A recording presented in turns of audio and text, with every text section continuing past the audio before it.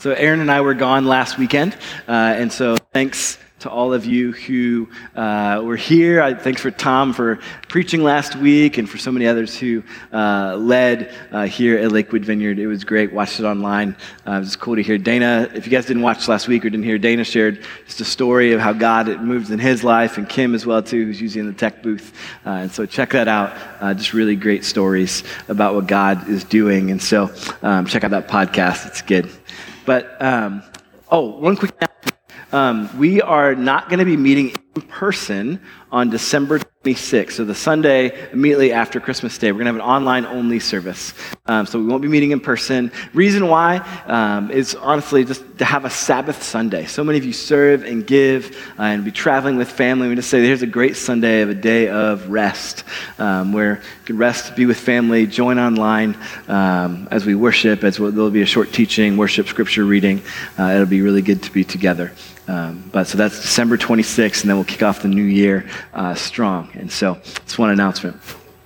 But so today, like Gabby said, we're starting a brand new series called A Child is Born. And it's our Advent series. And yes, Advent started last week, so we're jumping into Advent a week late. But we're looking at this season in Advent. It's really the season that leads up to Christmas, like Britton talked about. And I love Advent. I love Christmas. I love everything about Christmas, I think. I love the lights. I love the gift giving. I love the Christmas songs, all the stuff, right? And I don't know about you. I love the preparation. I just love the build up towards Christmas Day. The ways that we decorate our house is not decorated at all yet, actually. We'll get a tree sometime before December 25th. But I just love all the preparation, the anticipation, the excitement. There's so much planning. And for followers of Jesus, Advent, it really is a season of preparation. It's a season of preparation and anticipation as we look towards Christmas, which is when Jesus was born. It's preparing for Jesus' birth, just preparing for parties and time off and gifts and all those things. We got to do that meal planning, buying plane tickets, all of that. But for Christians, Advent is this season where we prepare our hearts for Christ's birth. And what does that mean, right? Because obviously Jesus was born, right? So how do you prepare for something that already happened? And Advent looks back towards Jesus' birth and also looks forward to Jesus' second coming when he returns. But the reason that in the church, in the Christian church, there are these seasons like Advent where we prepare for something that's already happened, or Lent prepares us towards Easter. And the reason we have that is because we have this anticipation, but it's because we're remembering events that weren't just like an historical event. It wasn't just something that happened, but it's something that's still changing the world. We spend this time to reflect, to meditate, to prepare our hearts to think about an event, to reflect on what not just happened, but is still happening in us. The new life that Jesus, when he came to earth, what the life he brought in our lives and what he's been doing still. And Advent is this season where we can engage and reflect on the depth and beauty of God's coming into the world as a human. And we look back to his birth, we look forward to his second coming, and when we look forward to what Jesus is going to do, we look forward to seeing all the old things made new, that God is going to make all things right. He's going to transform the world.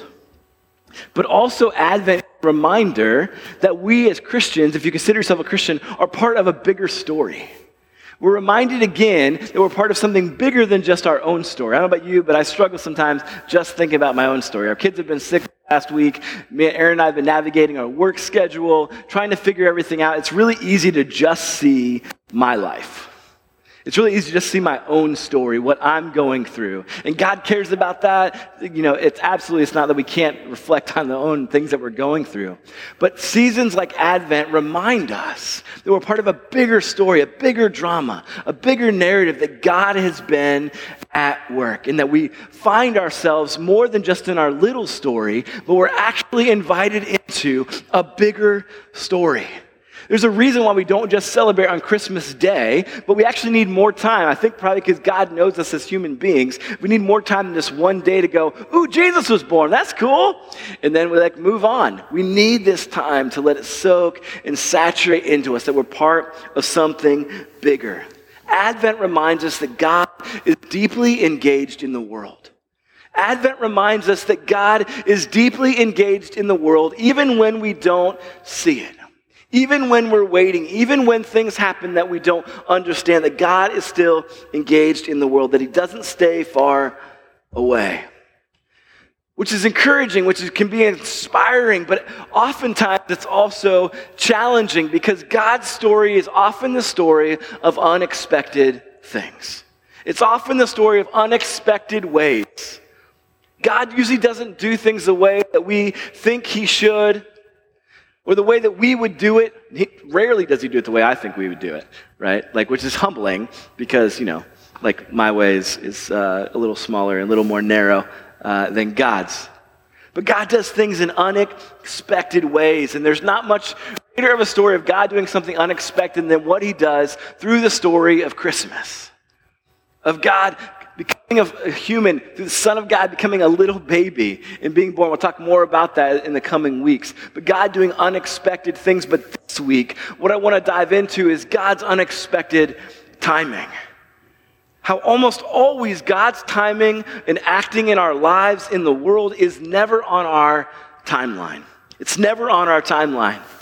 I don't know about you, but barely anything happens on my timeline. That's probably because I'm impatient. But things always happen slower than what I would want them to happen, right? From the time it takes to order food for it to be delivered to, if maybe you're a student, you're waiting for your grades to be released. Maybe you're waiting for a project to get finished, a promotion, whatever you're waiting for. Maybe it's just waiting for your partner, your best friend to be ready to go out to dinner, right? Whatever it is, rarely do things happen on our timeline. Has anyone ever ordered anything from Wish.com? Anybody? You guys know what Wish.com is? It's think about the opposite of Amazon Prime. So Amazon Prime, right, it's 1 or 2 days, they're shipping things quick. Wish.com is we guarantee you will get it to you in at least a couple weeks. Maybe 30 days, maybe 45 days. But there's this wait. Rarely do things happen on our timeline. And in Christmas season, right, if maybe you're a child, maybe you have kids, or maybe you're a child at heart, but even the anticipation of Christmas Day, it feels like it couldn't come soon enough. It couldn't come soon enough because we all experience waiting differently. Different things kind of press us. Different things cause anxiety if they take too long, right? Some things that bother some of us don't bother the rest of us. But I think here's what's true about waiting. The challenge of waiting comes down to two things: how much we want something and how long we've been waiting for it. How much we want something and how long we've been waiting for it. Because if there's something that we don't care that deeply about, it's not a big deal if we have to wait a long time, right? If you're ordering something on Wish.com, it means I want it sometime. If you're doing Amazon Prime and you're even upping the speed, maybe a little quicker, it's you want it right now. Waiting becomes a challenge if we're waiting too long, or if it's something that we deeply care about. And it doesn't matter how long we have to wait because we want it right now. But sometimes waiting can be fun, right? There are things that are it's fun. It's the anticipation, it's the excitement, especially if there's something that has a date set right on the calendar. So if you've been married, having your wedding date set up there and you're there's an anticipation and an excitement. Or your birthday, maybe it's a vacation, maybe it's graduation. There's something that you're planning, you're waiting for, and there's an anticipation. You're imagining what could be, what's going to happen, how's it going to be. You're looking forward to it. I was thinking about how there are things that we're excited about with waiting, and it becomes exciting until it's not exciting anymore, right? Which is obvious.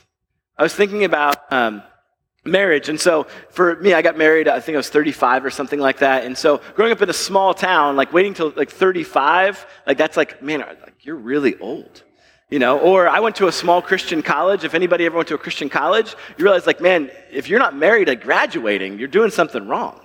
And so there's this idea of it's exciting to imagine, am I going to get married until you're not married at the time you thought you would be, right? In your 20s, maybe it's exciting, think about, but in your 30s, you're oh my gosh, because if I'm not married by 40, then ...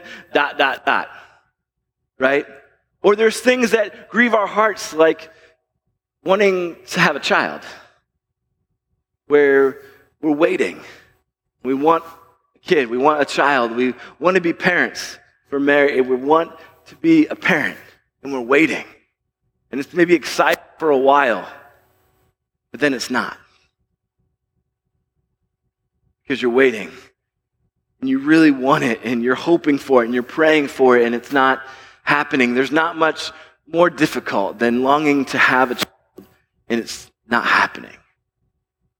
Or maybe you're graduating from college, and it's exciting to think about the job that you want to have, that dream job, but then you've graduated, and it's been months after months after months, and you're still doing the job that you did during college, and you're wondering, am I ever going to get a job in my degree? Am I ever going to get the job that I want to have? Waiting can be fun and it can be exciting until it's not.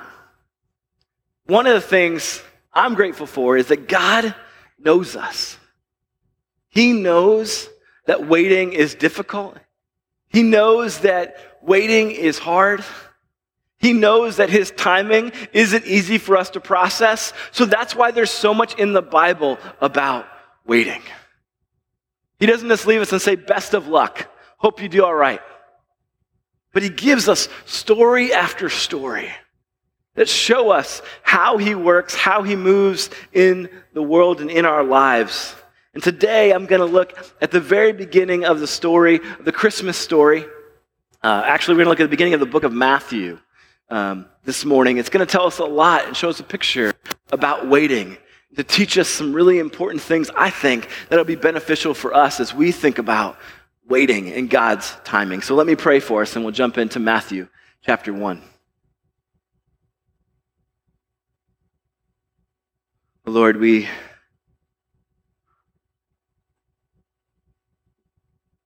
confess that for some of us today, we hear about waiting, we could think about stories of where you came through, where we waited a long time and we saw you come through. And so when we think about it, we are filled with faith again. That God, we've seen you move time and time again, even when we didn't know how it would work out. But others of us, God, this morning, we confess we're in a place where we feel like we're in the middle of waiting. And we struggle to believe. We struggle to trust. We struggle to have hope. We struggle to know what kind of posture. Maybe we struggle to keep praying. Not quite sure what to do. Lord, this morning, for those of us who are struggling to believe, would you give gifts of faith? For those of us who need comfort, would you comfort us? For those of us, God, who are bringing in joy, would we feel the celebration that you celebrate alongside of us, God? Would you speak this morning? Say, come, Holy Spirit. We need you. Ask in your name, Jesus. Amen. Amen. This morning, I'll be looking at Matthew chapter 1. And for some of you, as I read through it, you're like, oh yeah, that's the part I skip over every time I read it. It's the genealogy of Jesus. Don't worry, I'm not going to read all 17 verses of the genealogy of Jesus, but I think it's important to look at, actually. And you can tell me afterwards how it went. This is the genealogy of Jesus, the Messiah, the son of David, the son of Abraham. And I'm not reading the whole thing, by the way. Abraham was the father of Isaac, Isaac the father of Jacob, Jacob the father of Judah and his brothers. Salmon, the father of Boaz, whose mother was Rahab, Boaz the father of Obed, whose mother was Ruth, Obed the father of Jesse, and Jesse the father of King David. And Jacob the father of Joseph, the husband of Mary, and Mary was the mother of Jesus, who is called the Messiah. Thus there were 14 generations in all from Abraham to David, 14 from David to the exile to Babylon, and 14 from the exile to the Messiah. If you wanted to start a story in a compelling way for our current context, this is not how you would probably start said story, where you just list generation after generation of people who came before the person you're actually telling the story about. We don't really hear about the characters that we're used to hearing about in the Christmas story. There's no shepherds, there's no wise men, we don't hear about a star, we don't hear about the major emphasis of the Christmas story. Instead, we hear all this background, and that's because for Matthew, the Christmas story didn't start on Christmas. It didn't start on Christmas Eve. It didn't start even with this angel coming to Mary. The story of Christmas, of Jesus' birth, started much further back than that. See, Matthew is writing 2,000 years ago from now And he is talking about things that happened thousands of years before him. Thousands of years before Matthew, promises were made. Promises were made by God. Hope was promised. Hope entered into the situation of the people of God years, decades, thousands of years before. Hope was stirred. And what's embedded in these names, some of which I read, others that you can dive into, embedded in those names are stories. It's the story of God. It's the individual stories, but the story of God's work in the world. Not exclusively, there's a lot more that God had done, but embedded in that, the picture is to show that there's a story that's been happening. Story of God engaging the world with people like you and me. Because for some of those people, as I read through just even the list, some of them we've heard of, maybe we know their stories. Others, we don't know their stories. There's not a lot in the Bible about some of them. But before Jesus came, there's a story of God. A story, though, of waiting. A story of waiting. See, because Christmas isn't just about a birth. You know, Britton said it earlier. The word Advent means coming, arrival. See, because Jesus, his birth was more than just a birth. It was an arrival. It was something that had been spoken about years and years before. God had promised it. He'd foreshadowed it. Like any other good storyteller, there's one coming one day. And we see that in verse 1. This is the genealogy of Jesus, the Messiah. Maybe for some of us, the word Messiah is kind of a weird word. You can think about that another way, Christ or King. You just think about King Jesus. Jesus the King of kings, the greatest king that would come, the king that would make all things new, the king that would bring justice, that would bring forgiveness, that would bring peace to the world, that remove oppression. That king, here is the genealogy of that king who would come. The Messiah was the hero that God had promised and that his people had been waiting for. And when we first look again at this genealogy, it's easy to yawn, it's easy to skip over, probably because we can't pronounce all the names, we don't really know the stories. We're like, let's get to where there's some action. But embedded in this genealogy is so much action, but also so much waiting. God seemed to rarely move at the timing or in the way that the people that we read about expected, especially when it came to Jesus' coming. The Jewish people's hope for this Messiah was one that they were waiting for him to come save and forgive and heal, and it took generations to be fulfilled. And it's more than just what we think about. See, in verse 1, Jesus is called the son of Abraham. The son of Abraham. There we go. And that's not usually a term that we hear, right? We usually hear about the son of God, the son of man, if you're a church person, the son of David. But the son of Abraham, what he's trying to do, what Matthew is saying, is actually Jesus, his birth, the Messiah, the promise of a king who would come and make all things new and make all things right, that promise is back to Abraham. It's back to Abraham thousands of years before Matthew. The promise was there because in Genesis 12:3, we have this verse from Abraham that God says to Abraham, he says, all peoples on earth will be blessed through you. All peoples on earth will be blessed through your descendants. How's that going to happen? That didn't happen in Abraham's life. That happened because Jesus is a descendant of Abraham. And all people were blessed through Abraham's family, but Abraham never saw that promise come about. He never saw that promise fulfilled. It's this long waiting. But even before Abraham, in Genesis 3, verse 15, God says that one day someone will come to crush the head of the serpent who represents Satan and destroy all evil. From the very beginning of the book, Jesus' promised arrival was spoken about, but it was thousands of years later. You understand that? Thousands of years later. That's like a promise of God that he would make today and happen in 4000 AD. That's a wait. That's a long time. It was a long time coming, and obviously it took much longer than anyone would have imagined. But here's the deal. It gets actually kind of more difficult because along the way, the Jewish people were used to God speaking through people called prophets. right? And so prophets, along the way, they were waiting for this Messiah to come, but there were prophets who spoke and would say, hey, the king's still coming, the Messiah's still coming. The prophet would speak on behalf of God and would say, here's what God's speaking to you. And oftentimes it would be, hey, come back to God. It would be like, hey, turn away from injustice, or this is what's happening in the world. But the 400 years before Jesus was born, no prophets. So there's a 400-year window in the history of God's people where they didn't hear God speak. Where there's no recorded, like, this is what God said through prophets. Maybe individually by the Holy Spirit, he came and spoke, but we don't have any of that recorded. 400 years of silence. It seemed like what God had promised was dead. It wasn't just that they were waiting, it's that no longer was God speaking through the people he always had spoken about. It was silence. I know that some of us can relate. Right? And promises and things that we've waited on, that we're asking God about, we're asking God to do, things that we feel like he's spoken to us about, and it just feels like silence. There was silence of the people of God waiting, wondering if he would actually come through. Because it wasn't happening in their timing, in the time that anyone expected. But here's the reality, is that we can't judge God by our calendars. We can't judge God by our calendars, and that's so hard for me. It's not even, for me, it's not even my calendar. It's like by my day. Like, I can't judge God by my hourly, itinerary.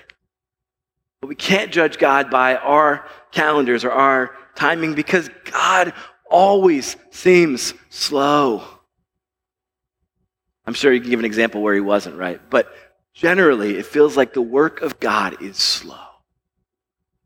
It's never at the pace that we want it to be. It's a recurring theme throughout the Bible. If you read the book of Psalms, that's a prayer book. It's in the middle. If you're not used to the Bible, if you have a paper one, you open it up, you're probably going to hit Psalms if you go in the middle. And so many Psalms are about waiting. So many Psalms start like this: God, where are you? God, why aren't you doing anything? God, why aren't you acting? Why do the people who reject you seem to be winning, and those of us who are trying to trust you feel like we're losing? Where are you? And in the end of the psalm, most of them, it's like, but I trust you. But I put my hope in you. The people of God are used to waiting, and we are used to waiting. Doesn't mean we do it well. It means that we all understand the story and the process of waiting. But oftentimes, here's the deal, right? And if you're listening, you're like, okay, well, yeah, the things I'm waiting on for, though, they haven't necessarily been promised for thousands of years, right? Like, I don't have a promise from God that I'm going to be married someday. I don't have a promise from God that I'm going to have a baby someday. I don't have a promise from God that I'm going to have my dream job someday. Like, God hasn't spoken and said, I'm going to heal your body. I'm going to restore that relationship. Right? Most of the things that we're waiting for God to do, that we feel like we spend our time praying, aren't things that necessarily feel like God has promised to us. But they're good things. Right? For most of us, the things that we're waiting for, we're saying, God, would you do this thing in the world? Would you do this thing in my life? Would you do this thing in my family, in my career, with my neighbors? So what do we do when our waiting hasn't been prophesied for thousands of years? What do we do when we're waiting, when it's been so long and God's timing doesn't seem to be on our timeline? Well, first, here's what I would start with. Don't give up. Don't give up. Don't give up. First, because God's timing is rarely our timing. Don't give up. But here's the other part. I think there's two parts. Don't give up waiting, but don't give up longing either. I don't know. We all have different church backgrounds, but for some of us, our church background is when we have desires, when we have longing, it's like push that down, right? Like suppress that. Like whatever the things that we want, whatever the things that we long for, like push those away, right? But here's the thing. God is not scared of the things that we hope for. He's not scared. He's not intimidated by the things that we desire, the longings that we have. Certainly we want to bring those in line with what does God say about it. But most of the things that we're longing for are good things. Most of the things that we're waiting for are really good. God's not scared of our desires. He's not scared of our longings, and he doesn't want us to give up bringing them to him. But sometimes we get burnt out, we get tired, we get exhausted of waiting, we get exhausted of longing, we just kill that part of us and say, it's been too long, I'm not going to hope anymore. And God would say to us, don't give up. Don't give up longing. Don't give up hoping. Don't give up waiting. Don't give up praying. Bring these things to me. I'm not upset with you. I want to hear the cries of your heart. We see that throughout the Psalms. Sometimes the prayers in the Psalms, if you read them, there are some prayers where you're like, that's not Jesus. Like they're like hoping some bad stuff happens to their enemies. But you know what? God says, I just want you to be open. I want you to be vulnerable. Tell me the things you're longing for. Trust me to transform them if they need to be transformed. But don't filter God out. Don't filter your prayers. God says, don't give up longing and don't give up praying.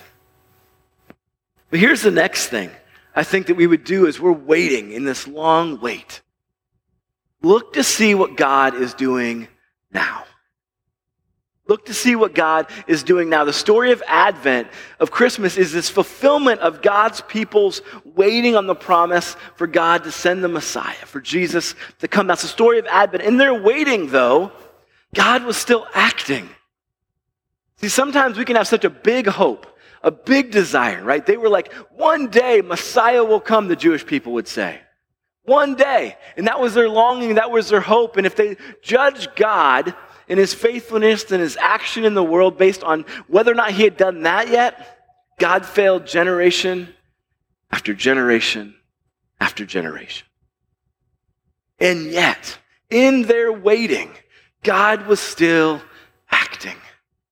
In their waiting for the big thing, what they considered the ultimate thing, God was still moving and answering prayers. In this list, we see Abraham.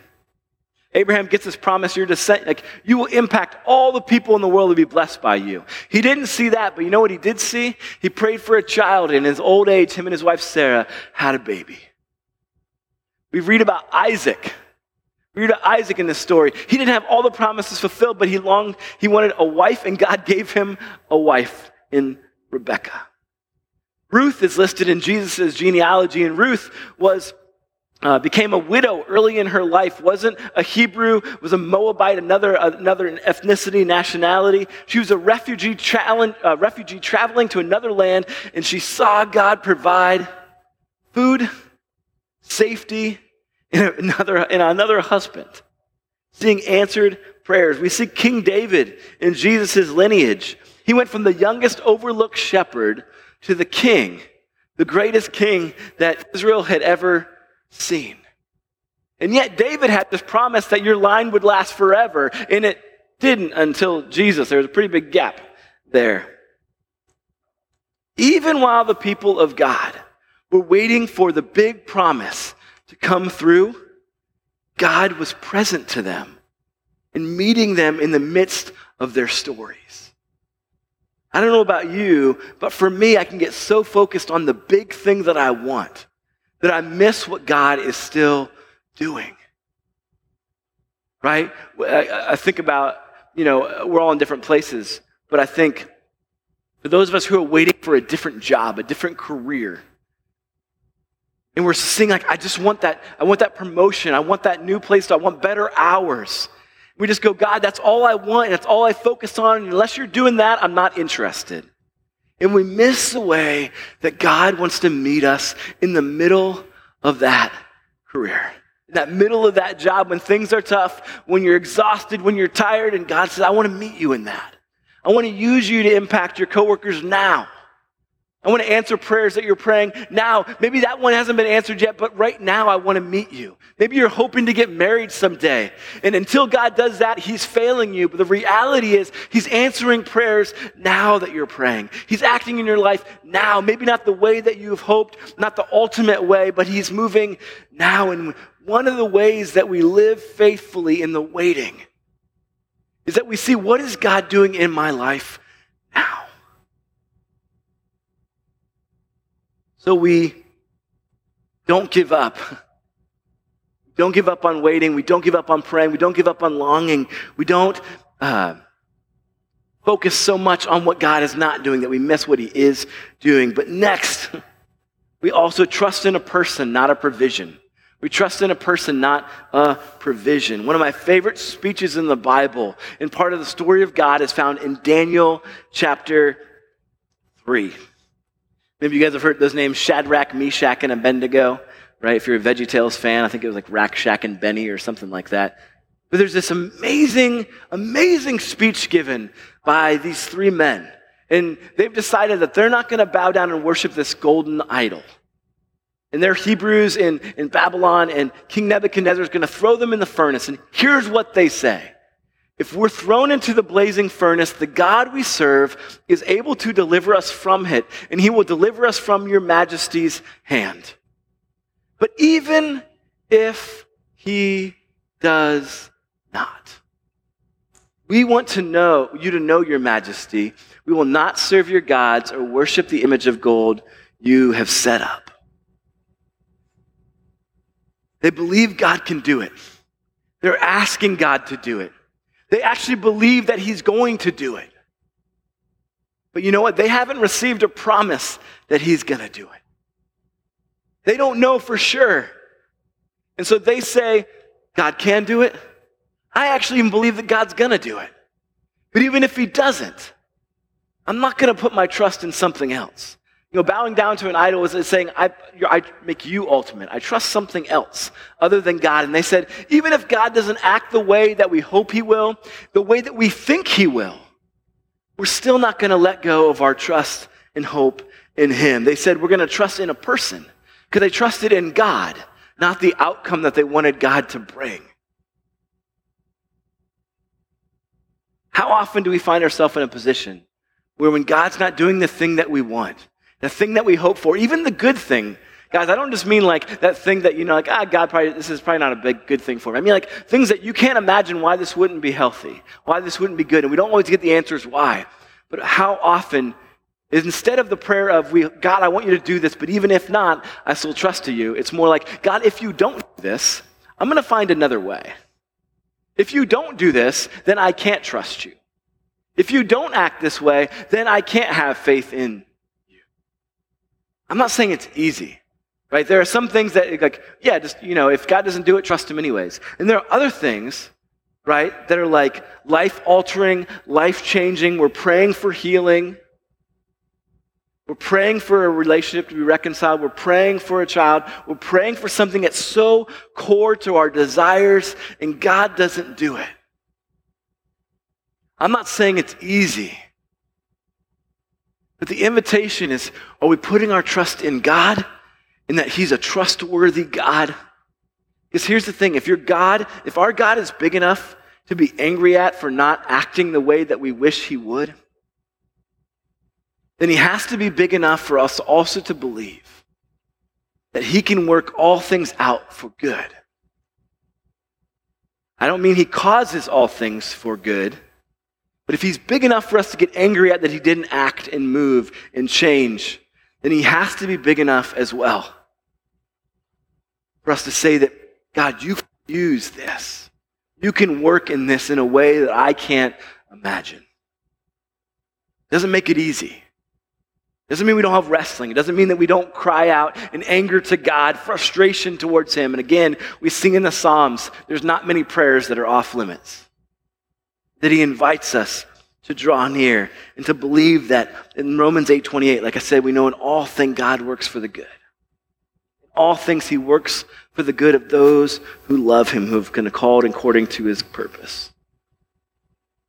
And here's the final thing. When we're waiting,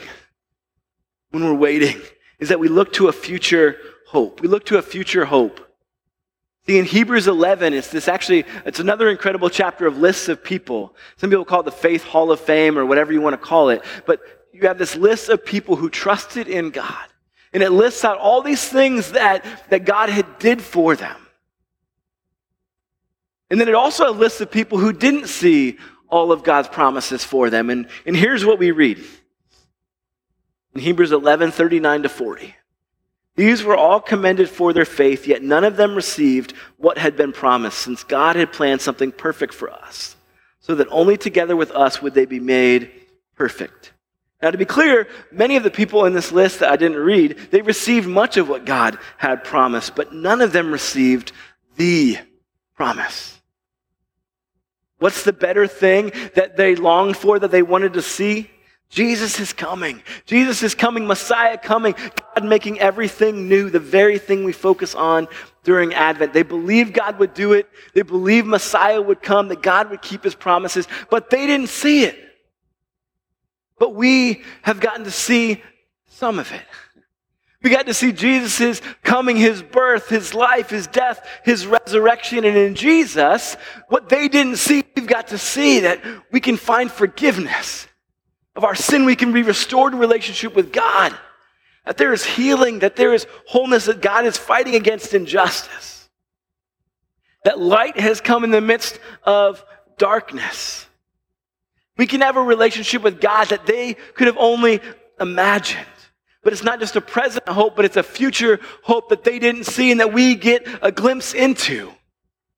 And that's the future hope of resurrection. Jesus' birth, it wasn't just his birth in Advent we look forward to, but his second coming, because he didn't stay dead. But he rose to new life and he's coming back. And that means when we've been joined with Jesus, we won't stay dead. That we'll raise to new life again. We have hope in the resurrection. And here's the beautiful picture that we're holding on to a future hope. We see in Revelation 21, 1-5. It says, "Then I saw a new heaven and a new earth, for the first heaven and the first earth had passed away, and there was no longer any sea. I saw the holy city, the new Jerusalem, coming down out of heaven from God, prepared as a bride beautifully dressed for her husband. And I heard a loud voice from the throne saying, 'Look, God's dwelling place is now among the people, and he will dwell with them. They will be his people, and God himself will be with them and be their God.'" In other words, all the times God feels distant, never again. All the times it feels like God is silent, never again. All the times that we wrestle, man, God, I just want to experience your love for me, sense of your acceptance, your forgiveness, never again. And it says in verse 4, "He will wipe every tear from their eyes. There will be no more death or mourning or crying or pain, for the old order of things has passed away." He who is seated on the throne, that's Jesus, said, "I am making everything new." Then he said, "Write this down, for these words are trustworthy and true." Friends, we all have things we're waiting for. We all have things that we're longing for. God's timing is rarely our timing. There are things that God has promised he will do, and there are things that we hope he will do. But we know that one day, he will take all the tears away. Those longings in our heart, he'll satisfy. The questions that we have, we'll have understanding. We remember that God's timing is not ours. We can't judge God on our calendars. Can't. We want to, we get frustrated. But even now, here's the promise is God wants to be present with us. I'm going to invite Britton, whoever else is playing up. We stand, guys. We'll worship and come up for prayer. Here's the invitation from God as he's saying, there's these things that we're longing for, that we're waiting for, that we're hoping for him to do and answer and be in our lives. And God says, I promise to be with you in the midst of your waiting. I promise to be with you. We don't always see the prayers answered on our timing. Maybe we don't see them in our lifetime. But God says, I'm with you. I'm for you. I want you to draw near to me. So this morning, here's the invitation to prayer as we sing a final song and then take communion. If that feels like you're in a season where you feel like, oh, I'm waiting, I'm longing for God to move, to act in my life. There's things I'm asking him to do, and I'm impatient. I'm not even impatient. I don't know if I can keep going. Or maybe you lost hope. You've given up waiting. You've given up longing. I'd encourage you to come receive prayer. And say, I'm struggling. God, would you be present to me? Would you speak? Would you draw near? Would you heal? Would you draw near to me in the midst of the long wait? The promise in Advent is that God will fulfill his promises. He will draw near. And one day he will make everything new. And his invitation is, come close to me.